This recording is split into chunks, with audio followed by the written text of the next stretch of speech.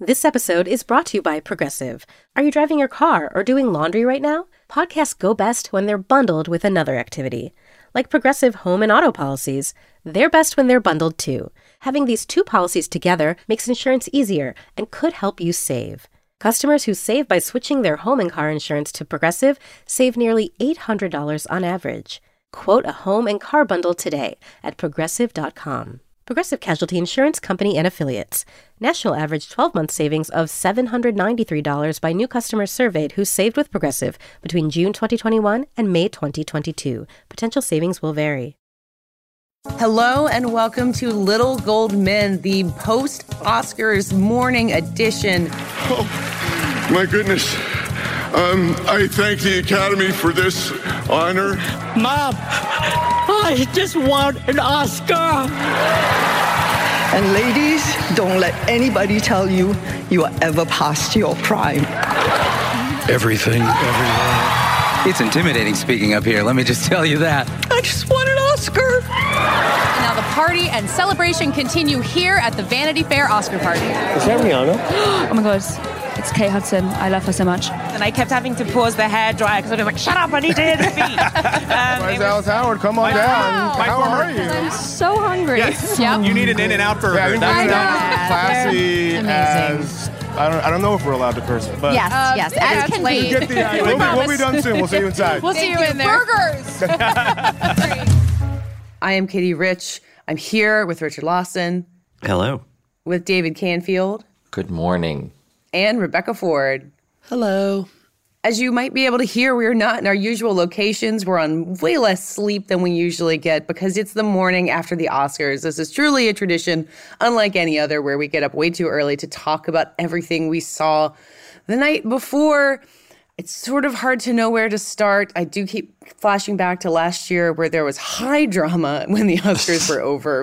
This year, it was dramatic in a much more enjoyable, delightful way. Honestly, I think as people who've listened to this show kind of got a lot of our personal feelings about this. So I really just want to go straight to Rebecca Ford. You were so nervous about Michelle Yeoh. Rebecca, are you breathing now? I'm so happy that moment. First of all, I'm sorry I sound like Elizabeth Banks on stage. I lost my voice at our party last night. You and the Cocaine Bear were hanging out to her too long. I know. To watch her have that moment after a season of not knowing if it was going to happen. And as much as we thought it was a huge risk for them to put Halle Berry up there to present, I think that made it even more special when it did actually work out.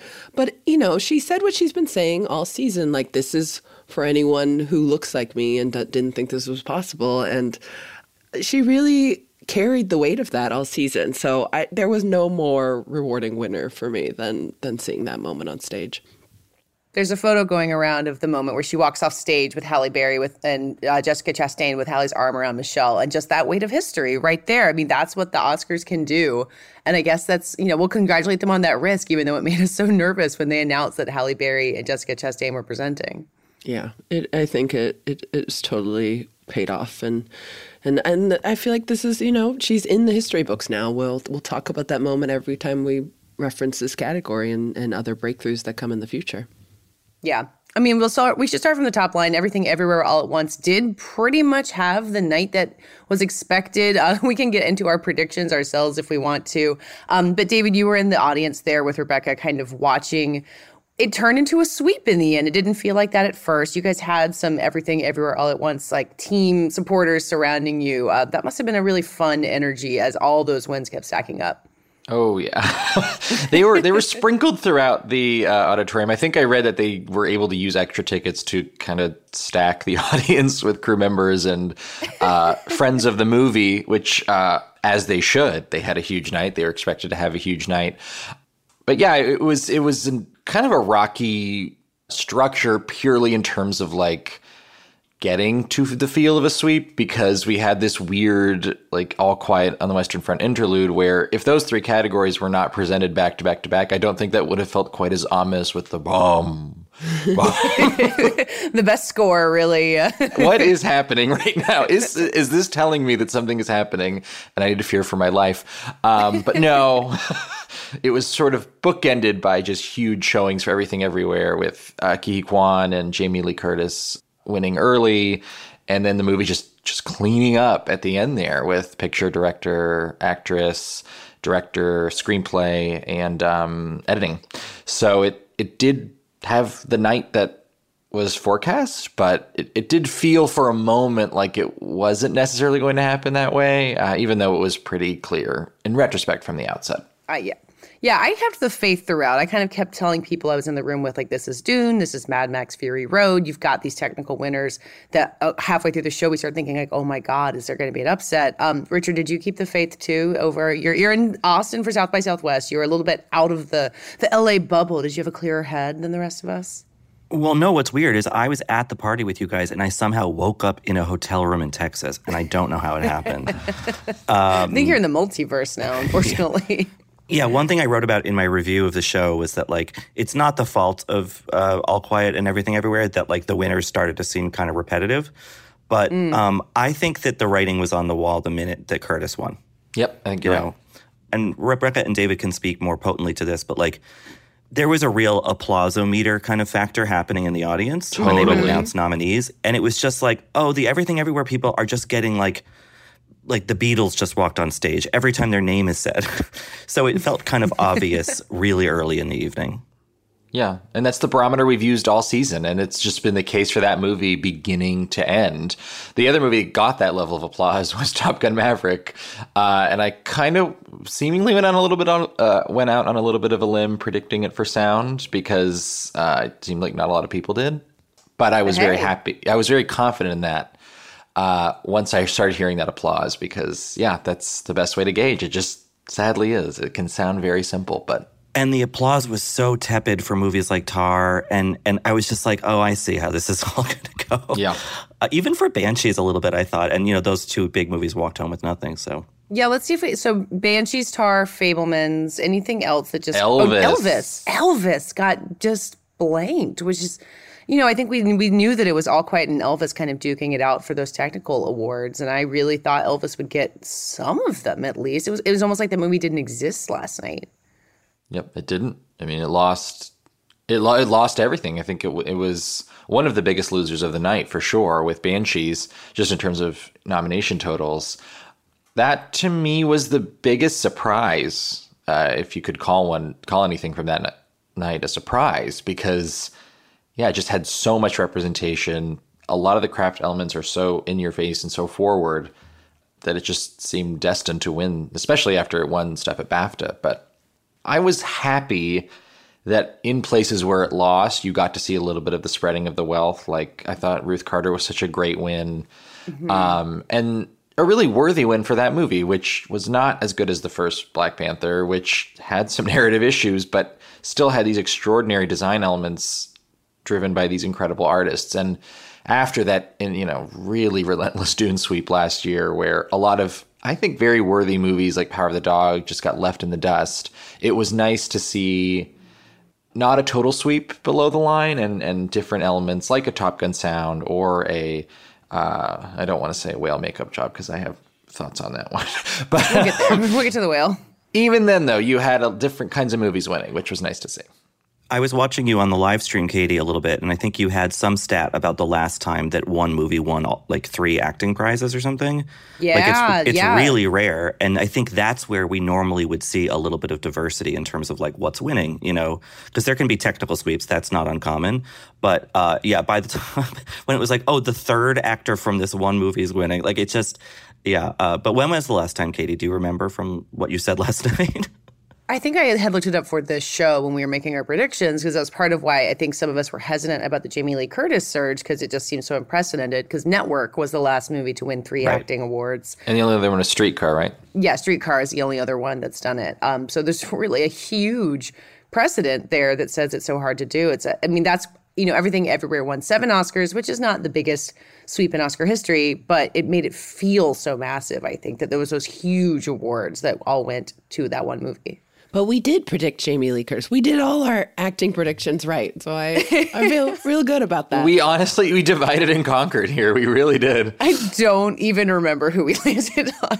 Well, I wanted to talk about supporting actress a little bit longer and Angela Bassett and Wakanda Forever, because I think if you've seen the clip of the moment that supporting actress was announced, like Angela Bassett didn't hide her disappointment, which I think is a perfectly reasonable thing to do after this really relentless, exhausting season she's been through, doing kind of putting every foot right. I think you might have said it, Rebecca, like what more does she need to do to win? And the Jamie Lee Curtis win came for many valid and great reasons, but it was a sad thing to see. You wanted it to be able to go both ways, I think. Yeah, I think I would love a case study on what happened there, because she was the front runner for so long this season, really until phase 2.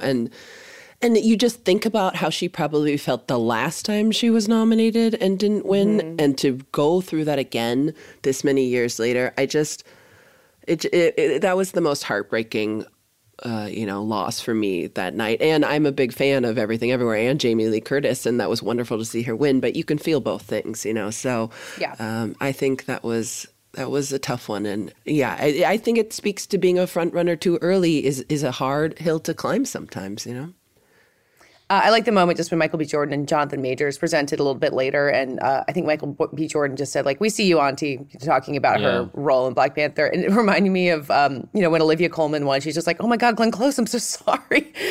Just seeing the person who didn't win in the front and feeling like you have to address them. That's it's a pretty regal position to be in.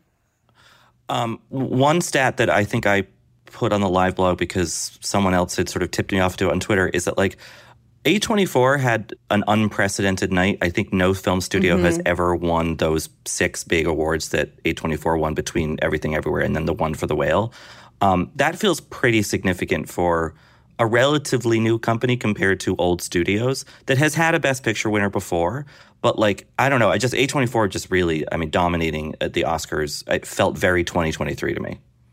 Yeah. It's also like so funny because if any other studio or streamer had done that well, we would have gotten like 12 press releases pointing it out to us. And they're just like quietly basking in their wins. And I just think the films they choose to support and the way they sort of present themselves as a company is a very modern take that is really, really interesting to follow.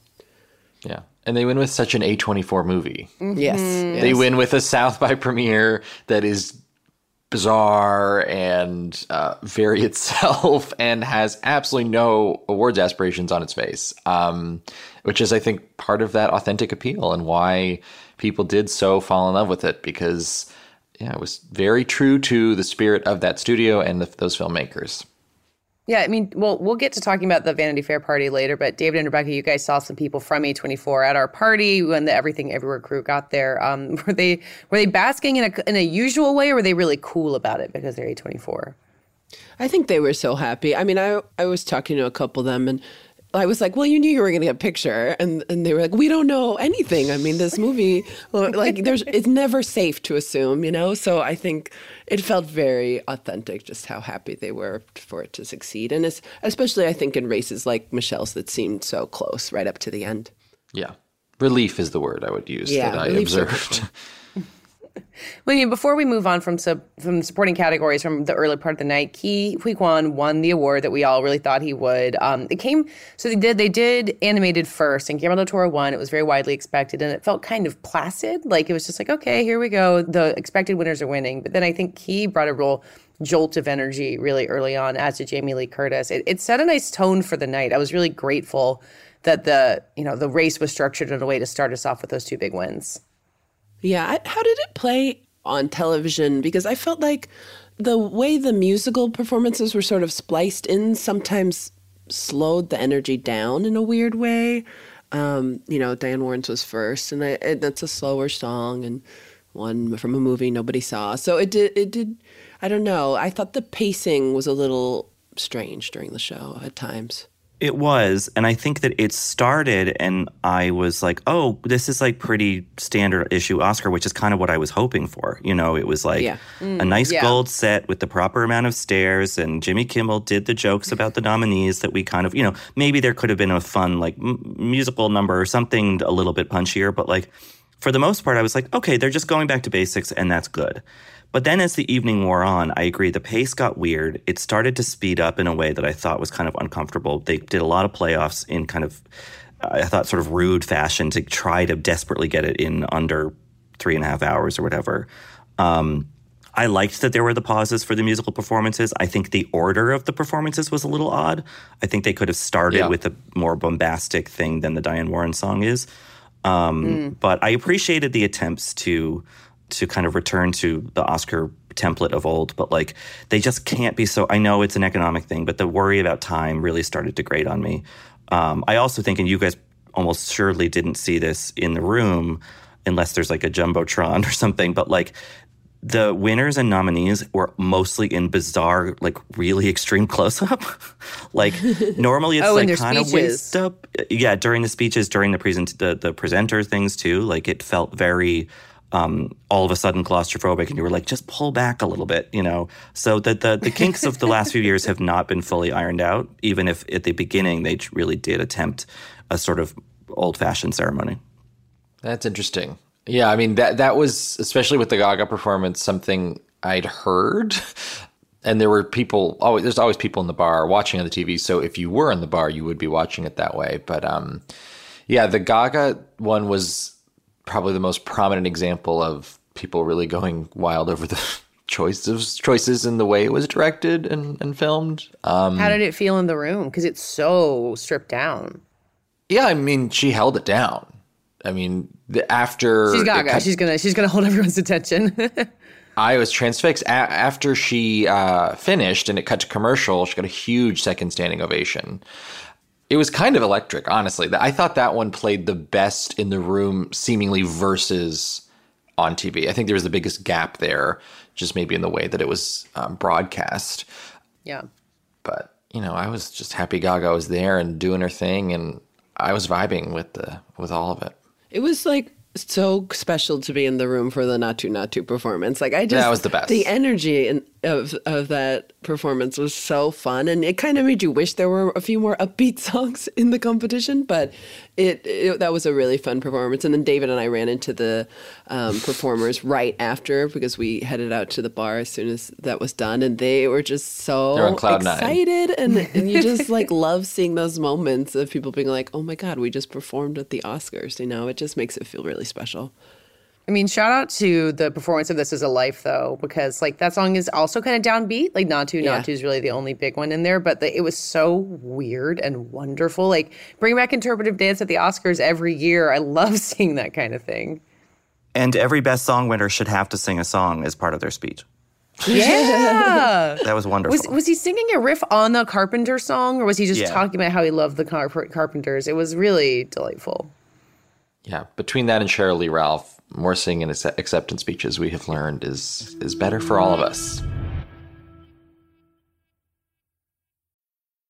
I'm Alex Schwartz. I'm Nomi Fry. I'm Vincent Cunningham, and this is Critics at Large, a New Yorker podcast for the culturally curious. Each week, we're going to talk about a big idea that's showing up across the cultural landscape, and we'll trace it through all the mediums we love. Books, movies, television, music, art. And I always want to talk about celebrity gossip, too. Of course. What are you guys excited to cover in the next few months? There's a new translation of the Iliad that's coming out, Emily Wilson. Really excited to see whether I can read the Iliad again, whether I'm that literate. I mean, the jury is out. I can't wait to hear Adam Driver go again in an Italian accent in Michael Mann's Ferrari. He can't stop. I mean, and bless him. I can't wait. Molto bene. Molto bene. We hope you'll join us for new episodes each Thursday. Follow Critics at Large today, wherever you get podcasts. You really don't want to miss this. Don't miss this. Don't miss it. See you soon.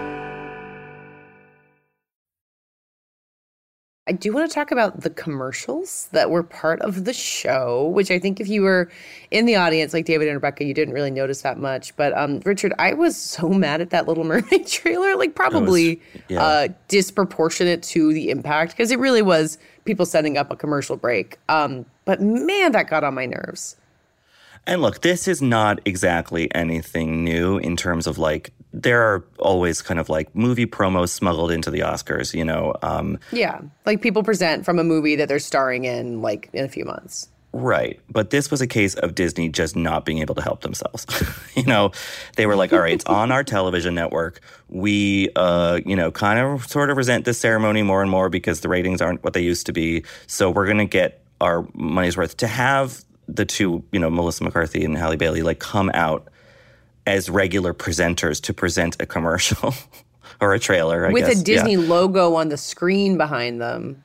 Yeah, that was kind of shocking, and I'll reserve what I thought about the actual look of The Little Mermaid for another episode. But the whole moment was not great. Yeah. So because we were in the room, I may have missed it, but there was that, and then the Warner Brothers thing, which we also couldn't see in the room. Was there another one, or was it just those two? I think that was it. That's what feels so weird, is like, why? Yeah, they should have done 3.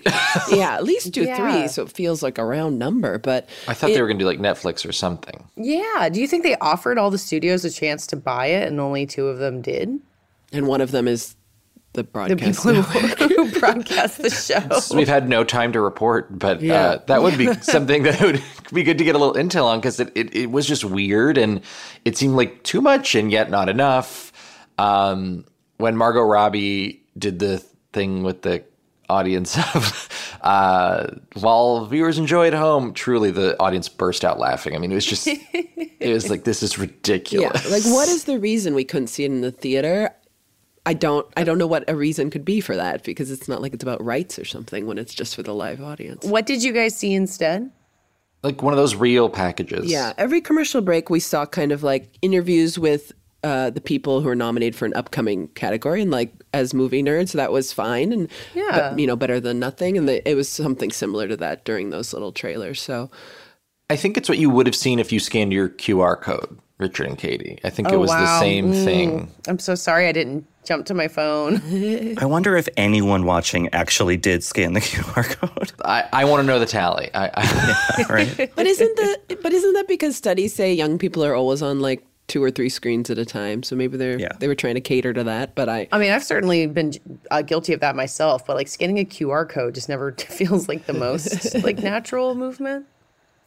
Wait, but speaking of film nerd parts, the part that I could really see on the air, and I don't know if it was as visible in the room, but during a couple of the technical categories, like you have Michael B. Jordan and Jonathan Majors talking about cinematography and like a camera rolled out on stage. And then with costume design, they had some of the nominated costumes like on mannequins in the background.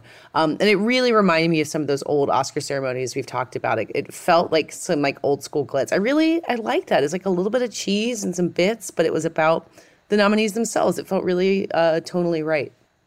Yeah, that was my favorite part of the whole show. It was really visible in the ceremony, and the whole time you felt this really consistent reverence for craft and for how these things are made, and those very, very frequent reels of, an Avatar clip and then the behind the scenes spliced next to it. And just like trying to give viewers at home who maybe don't know a sense of what went into these movies and why it is important that all of these categories are presented and actually given a moment. I thought they did it during the actual broadcast. Yeah, on the air for people in the room. Like, I thought they did a very good job with that. I thought it was a very strong implicit rebuke to what they did last year in more ways than one. Not just presenting them, but embracing what they are, not going too out there. And just trying to strip it down a little bit and show what the Oscars are supposed to be, and maybe wonder if that's enough, and maybe it is. Because I certainly think that, especially when you have big movies like that winning and you can appreciate what went into them, it's an effective way to tell that story. They did a nice job of showing very brief clips of past winners when they were starting a category too, that I thought sort of made you remember what sort of, impressive wins had happened before. And the way they honored the past, I think, was really appreciated by the room. Yeah, Richard, as our dedicated correspondent to Oscars of the past, did you get some of that same satisfaction from this year's show? Yeah, I think that they brought some of the sort of reverence back. And I know people roll their eyes at that. Oh, it's so self-important. But, like, what is it supposed to be? You know, like, they're giving people gold trophies. Like that's the whole thing. And I think that in recent years, any attempts to make the Oscars hip and to be a little bit sort of sardonic and wry about, like, oh, you know, isn't this silly? And I think even with Kimmel, like, he didn't do that shtick that he's done in years past, where he's sort of mocking the thing. And I mean, there was a little bit of it in his jokes, but, like, it felt more good-natured than before. And I think that that might be the way to, with the combination of a movie like Everything Everywhere winning and the old school kind of Oscar theatrics, like, maybe that's a way to sort of build a coalition of the older and the young in terms of being interested in this and watching the ceremony, you know? So I think attempts to kind of yoke the current Oscars to the past are good. I think that they make sense given what the Oscars are supposed to be. Yeah, David and Rebecca, I asked you guys early in the night because I felt like the monologue, Jimmy Kimmel's monologue, was fine. Like, it landed some jokes and some not jokes as usual standard. But you guys said it went over really well in the room.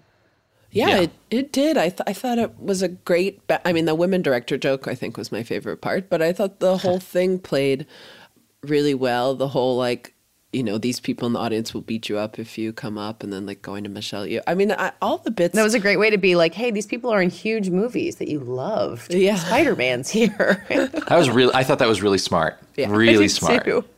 Yeah. Smarter than the fan favorite moment, maybe. Yes, there's a way to do it.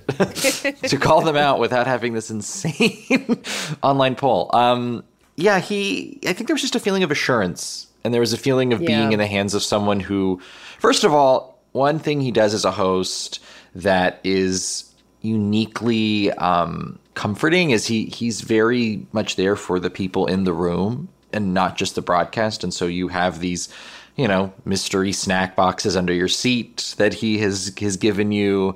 You have feels like more of a one-on-one feeling, more of a, yes, he is here for the people in this room. He is hosting a dinner, a show, and he is giving you the kind of comedy that reflects the people in the room.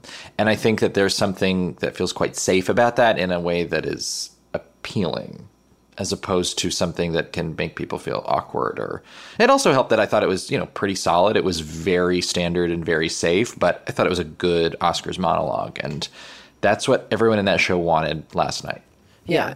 Talking to people at the parties, it just felt like everyone just wanted a safe, smooth show that celebrated some movies and didn't have any drama attached to it. And that's okay to want that. And I think they delivered that. So I think Jimmy was the perfect host for that reason. I support Jimmy Kimmel, but I also did like the moment where Malala just, like, shut down his whatever. I don't remember what joke he set up for her, but she's just like, I only talk about peace. Goodbye. You know, go for it. Yeah, that bit was not great. There was a little too much Cocaine Bear in the evening, I think. There was, though. I couldn't believe they brought it back. For Malala, no less. I think that sort of idea that this is going to be safe and what, you know, compared to last year, whatever, like, I think that also was reflected in the winners. Like, I think that there was if now that it's in the past, we can look at this year's Oscar season as, like, people wanted to feel good. And I think that's, I mean, obviously there are plenty of people who don't feel good about Fraser winning or The Whale winning anything, but, like, from the industry perspective, like, that's a great, happy story, as is Michelle Yeoh, as is Jamie Lee Curtis. Angela Bassett would have been a happy story, too.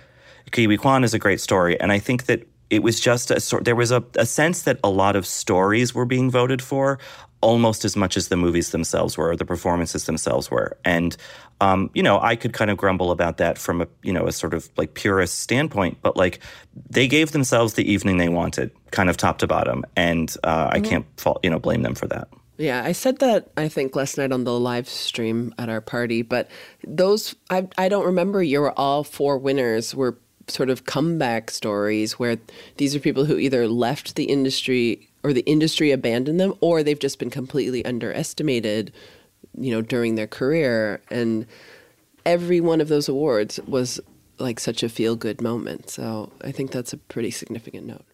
We did get a listener question already, and I apologize if I've not been able to look this up, asking when was the last time all four winners were first-time nominees. So we're gonna have to look into that because I don't know. I imagine it's probably more common than the 16 first-time nominees total than we had, but that energy was very palpable, I think. Definitely. Even someone like Sarah Polley winning again. I can't believe we haven't talked about Sarah Polley yet, David. Oh no. But it is a story vote. It is a campaign that was run beautifully, and that movie was very hard fought to get into this race. But I think people really fell in love with her and admired what she did, even as that movie struggled to find a wider audience. And she's been in the industry since she was a child, Yep, exactly. That's another thing. It's a dim echo of the Kiwi Kwan thing.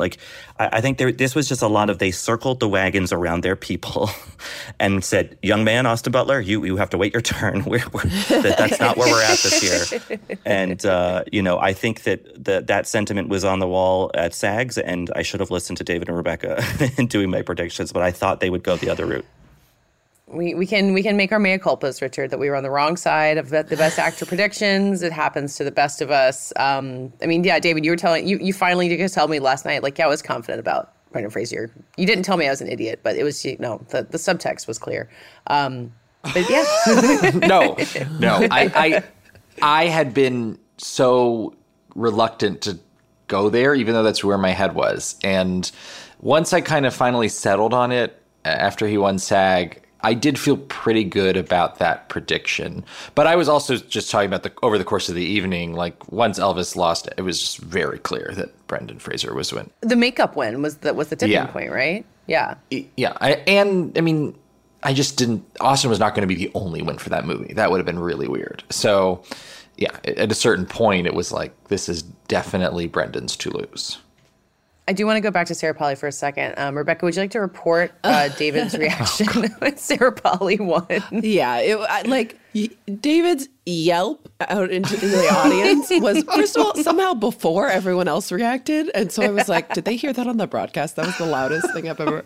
It was a very sweet moment. And then at the party, Sarah Polley told us the story about how her husband fainted after she hugged him and went on stage because he was just so overwhelmed. So I'm surprised David didn't faint, is what I'm saying. And it provokes strong responses, Rebecca. I'm on the side of history here. And her husband's named David, so the Davids reacted in the room. Yeah, well, and her husband was at the party. He recovered in time to go celebrate, which I feel is an important update. Yes, and she was telling everyone this story, so I don't think I'm sharing something. In terms of my reaction, just to sort of put in some context, it's been no secret that this movie's been a passion project of mine this season. But the way the night was going, it felt like All Quiet on the Western Front was going to win that category. And I'd already resigned myself to predicting that. So I was just it's not winning. I think I literally turned to Rebecca 30 minutes before and was like, it's not happening. And then the fact that Florence Pugh said women talking, number one, yes, very exciting moment for me and for Sarah Polley, not just for me. But also it was, not to say I was actively rooting against All Quiet on the Western Front, but you want that everything everywhere moment. That's where we were there for. And to me, that moment also solidified that this was not going to be the All Quiet upset. Because if it can't beat women talking in an adapted screenplay, it's not winning Best Picture. So it was a layered shriek in some. Well, it occurs to me that our two big hope predictions, that the two big things we predicted we didn't know if they would come true, were women talking and Michelle Yeoh, and they both happened. That's a lovely thing. The shorts, it didn't work out so well, unfortunately. Yeah. We bombed in the shorts, guys. Yeah. And we were 0 for 3, right? Yeah. Yes. I think we were 0 for 3. At least we were all in it together. And some of us we don't have to gloat over the other ones. Yeah. Well, some worthy winners in there, but I would have liked to see, our year of dicks. We love you still. I think there was one worthy winner in there. Not to be nasty, but I personally think they picked the worst movie in 2 of the 3 of those categories. Yeah. Wow. Better like next year to all of us.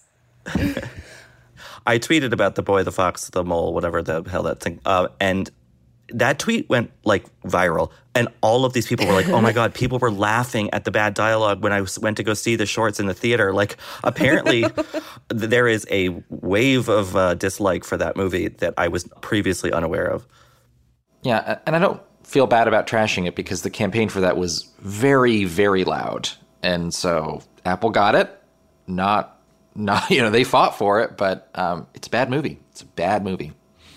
It's interesting because I think I felt like so confident in our choices because we had watched them all, we had discussed them all. I was like, that feels like a lot more than maybe a lot of voters have done. But I think next year I want to do a little more digging into the politics behind them because I think those races are probably a little more political than I anticipate every year.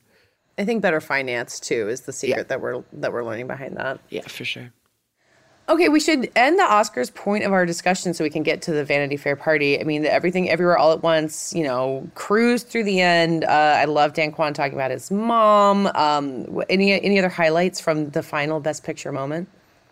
I think it was really cool how many of them talked about their moms, especially their immigrant mothers. I mean, obviously that's the theme of that film, but as a child of an immigrant mother, I've never had an experience where I got to see an Asian face talk about that on screen, and the weight of your mom's expectations can weigh on you. Obviously, Michelle has brought that up a lot. It just to see that come alive was really, really special. The producer, Jonathan Wong, also mentioned his immigrant parents as well. So it just feels like, I've said this before, but a lot of the people involved with that film are carrying sort of the sacrifices of their own parents, which is a lot of people's story in this country as well, not just Asian people, but you could really feel it, I think, when they were accepting that win. I do feel like, because I think when we look at this year and last year with Coda, it just proves that it doesn't matter when a film premieres. We've always assumed it's the fall premiere films that will have the easiest journey, but we're looking at a South by film and a Sundance film winning, so it's interesting how we have to kind of, I think, watch throughout the year more than we used to. Yeah, to tag onto that, I do think we can zoom out a little bit and just point out the weirdness of the fact that the above-the-line Oscar winners for 2023 are Everything Everywhere All at Once, The Whale, and Women Talking, and that's it. I mean, if you told me that 6 months ago, I would have been like, you are a fucking idiot. But that's where they went. I mean, it's a strange but kind of beautiful year. Okay, we'll be right back to talk about the Vanity Fair party after this break. There's lots more to come. Hi, I'm Jeremy Larson, the Review's director of Pitchfork, and this podcast is supported by Pitchfork Music Festival. Pitchfork Music Festival will take place July 19th through the 21st at Union Park in Chicago, Illinois.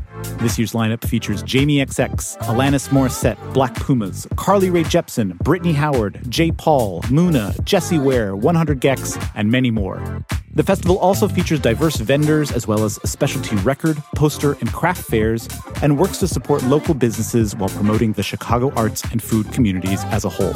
For more information on tickets and lineup, visit pitchforkmusicfestival.com.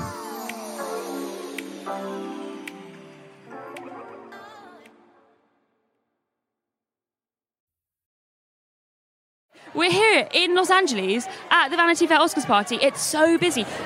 Honestly, this party's really fun because you get to see your... I'm itching. It's right sorry, back. yeah, of course. It's right Yeah, right there. Right there. No, up, in. I want to get to the dance floor as soon as possible. Will there be one in there? Absolutely. There's going to be a dance floor. It's going to be lit up, I think. I've never been to this party before. Really? Have you? No, that was a lie. I don't know. I've never been in there. Apparently, maybe you know this already, but you can jump the queue if you come and talk to me. So I feel like that's a pretty good way of doing things. Okay. Are you hungry? Oh, brilliant. Well, I was going to ask you what your In-N-Out burger order was because I'm taking orders. You know what, though? I've never had a hamburger in my life. What? Huh? Are you veggie? No. Oh, what do you mean? I eat other things. I've just never had a hamburger. How is that? How is that possible? Bye-bye. Gigi, what are you excited about tonight besides the burger? Besides In-N-Out, well, that was my answer, so now you took it away. I'm just excited to be here, for a night that I have nothing to do with. I'm going to do that tonight. Yeah. I'm going to dance on a table tonight. Have you ever been... Are the tables in there? I don't know, I've never been. I'll get a table for you. Excuse me, can we please get a table for Paul Mescal to dance pronto. on? Pronto, stat. Stat. I'm really good at presenting, so I want to look at the audience, right? But you've got to read. So there's a bit of this and a bit of this, a bit of this, a bit of this. You want to look down and say, hey, Michelle Yeoh. Yeah, what's good? No, I can't actually leave now, but I would love to leave and go to the party with you. Come on, Should we just do it? Yeah, let's go. All right, okay, bye, guys. I'm going off with Pedro. So what you just heard were the highlights from our 2 live streams from the Vanity Fair Oscar party last night. I was on hosting the first hour with Mike Hogan, our colleague, and Franklin Leonard of The Blacklist and a VF contributor. And then the second hour was hosted on TikTok by Amelia de Moldenberg, the chicken shop date girl herself. It was kind of a blur for me, honestly. Like, if you guys tell me specific people I talked to, I might be able to remember it. Richard, we trust you as the fair arbiter. What did you witness from the Vanity Fair party that we can tell you about? Well, I watched some of the live stream. I looked at a lot of the photos of the Mark Seliger studio. I read the party report from Nate Freeman, I believe. So it seems like it was well attended and people were really enjoying themselves. But I'm curious from you folks who were there, like, was there a sort of belle of the ball? It feels like in the years I've gone, like, people are surrounding one person or movie or something. I'm assuming it would be Everything Everywhere, but who was getting the most attention from what you saw?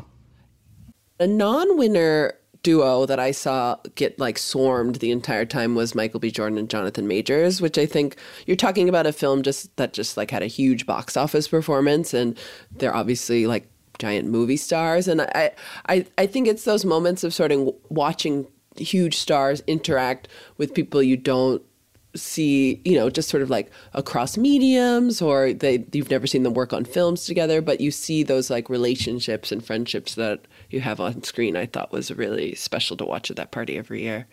Yeah, I had the same experience. When I got there, the first person I walked by was Justin Bieber, who was wearing a blanket thing. I think it was a quilt.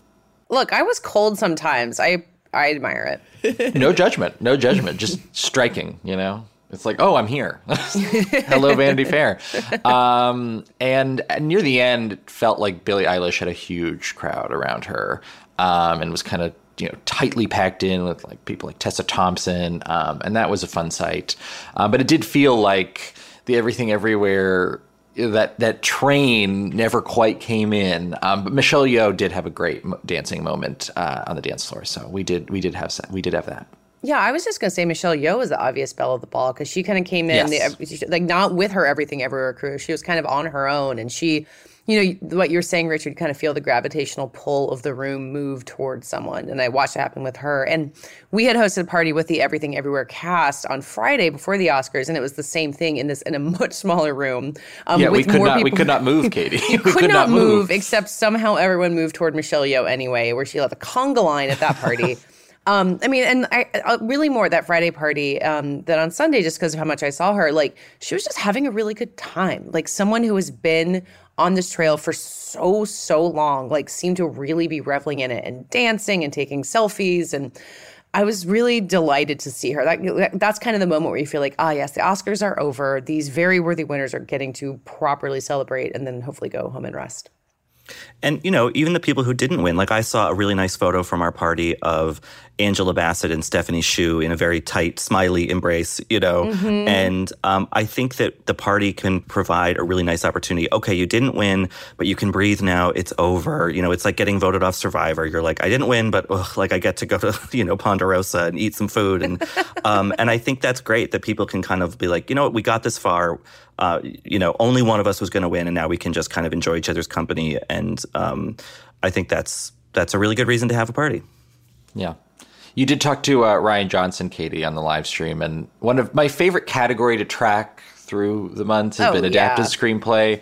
And I spent quite a bit of time with Kazuo Ishiguro, as well as Bill Nighy from Living, and it just felt like everyone there, that spirit carried through to the party in a really wonderful way. And they were the only 2 nominees from that movie, and their director Oliver Hermanos was there. And it was just, they're at the Vanity Fair party. They're having a great time. And that's all you can ask for. They probably knew they were not going to win. And so this was the last hurrah, and they were very happy to have it. Yeah, I talked to Ryan's wife, Karina Longworth, who's been on this podcast before, a little bit afterwards, and she was kind of reflecting on how they learned from 2019 when Knives Out was nominated, how to navigate this whole process a little bit more, which I think for people who are writers or work behind the scenes is still overwhelming, kind of no matter how many times you've done it. And last night, you really get a sense of people being like, this is the end. I'm going to push. I'm going to stay up later than I would have because, this time next week, I'll be home on my couch. So that really adds to the celebratory feel that it's the very, very last gasp of something very long. I did see Austin Butler holding an Oscar. Interesting. And I had alternate universe. Multiple people I didn't see it, but multiple people described this site to me. And I was like, whoa, did I get confused? Am I in a different multiverse? What happened here? And then I realized it was the Navalny team's Oscar. But it was weird to see him, like, he was literally doing that thing when it's your first time holding and you're like, oh, this is heavy, you know? And it was a weird sight to see at the party.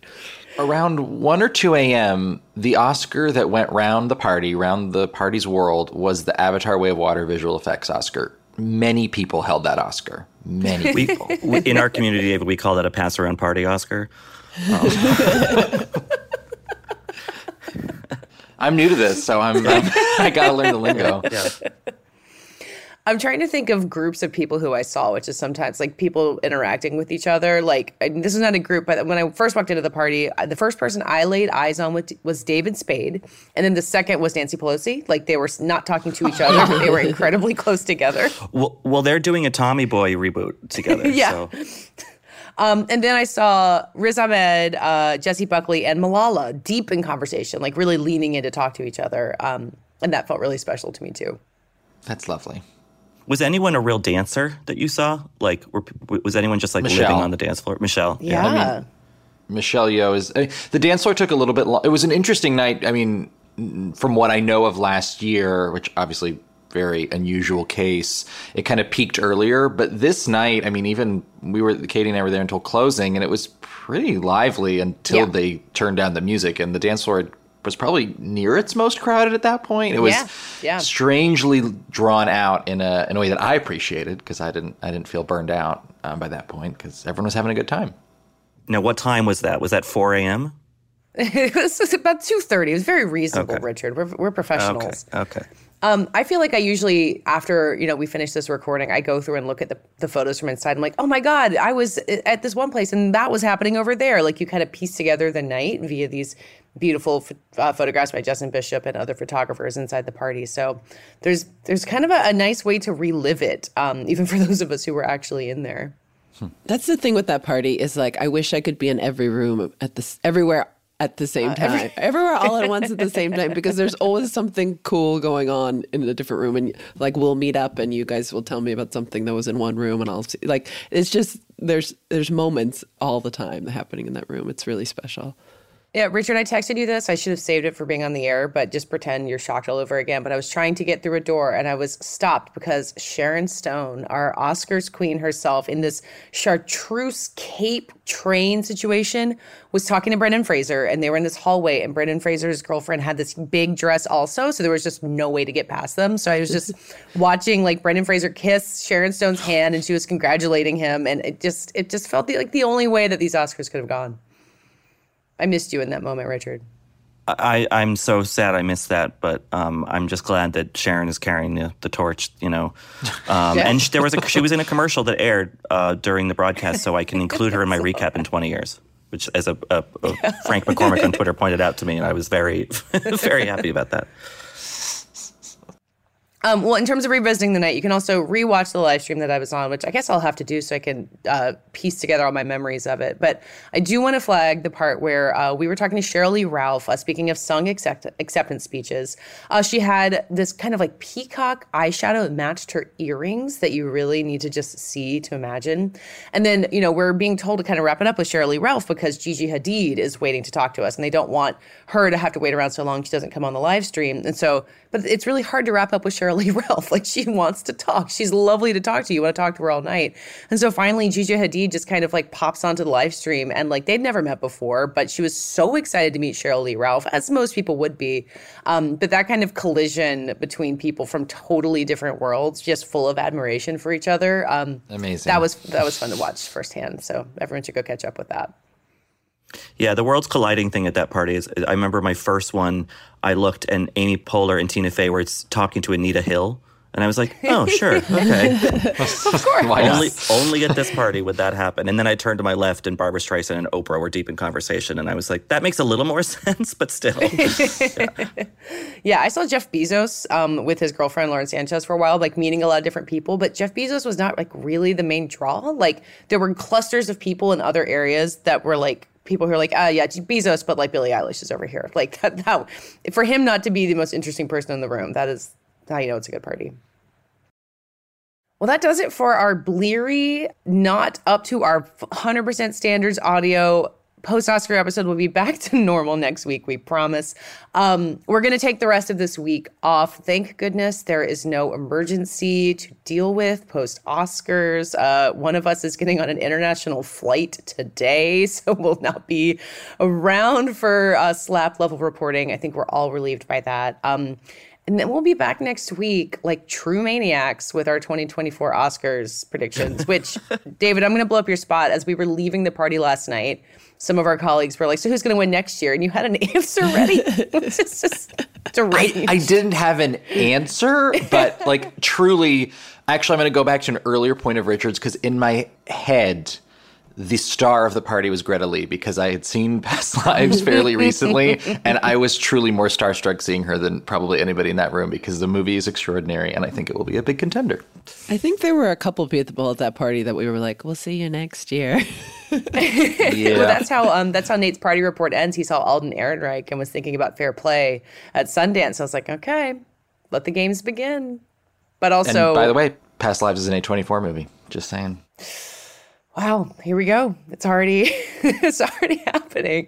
So for more of that, tune in next week. We'll have our friend Joe Reed back as usual. We'll revisit last year's predictions where I'm pretty sure no one ever mentioned the phrase everything everywhere all at once. So, we get another year of guessing ahead of us. In the meantime, thank you guys. Thank you, Richard and Rebecca and David. It's been such a great season. I feel like we need to give our acceptance speech, even though we'll be recording this podcast next week. I'm feeling good. You guys feeling good? I feel like we've really left the season on a high note. Yeah. I feel really good. It's a great wrap up. It was a great year. And I thought our listeners asked so many great questions or taught us things all seasons, even pronouncing people's names. And I feel like we learned a lot this year. It's nice to be out in the world and hear from people who are listening because I feel like we had a lot of that this year, which was nice. And it made the season more exciting, too, because it was a little topsy-turvy for a while there. We reached a milestone, folks. My parents listened to our Oscar predictions episode together. That, in my knowledge, has never happened before. So I think we've really we've passed through some sort of membrane into the broader consciousness. Major. That's major. Yeah. And now we will never forget how to pronounce Barry Keoghan's name because when you have to say people's names on the air, you learn how to get it right. Not that we'll not continue to get things wrong in the future, but many things that we learned this season. Well, that does it for the episode. Find everything on VanityFair.com from the party, from the Oscars, the live streams, Richard's review of the show. There's so much to dig into. I'm going to be reading all of it. We are on this show is on Twitter at VF Awards Insider. That's on Instagram as well. And we're on Twitter on our own. I'm at Katie Rich and Richard. Rylaws. And David. David Canfield 97. And Rebecca. Becca M. Ford. Our editor and producer is Brett Fuchs, and this week's award for the best description of a post-Oscar hangover goes to Rebecca Ford. Am I in a different multiverse?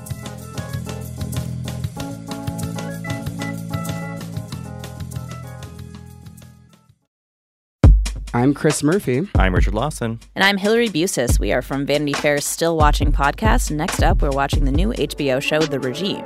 Madam Chancellor, let's keep the gloves on. This is not a confrontation. We're just saying what's true. Academy Award winner Kate Winslet is our chancellor as she leads a faux European autocracy in turmoil. We'll be watching week by week as the regime unravels. And we'll be talking to the stars along the way. New episodes of Still Watching will drop every Sunday after The Regime airs. From PRX.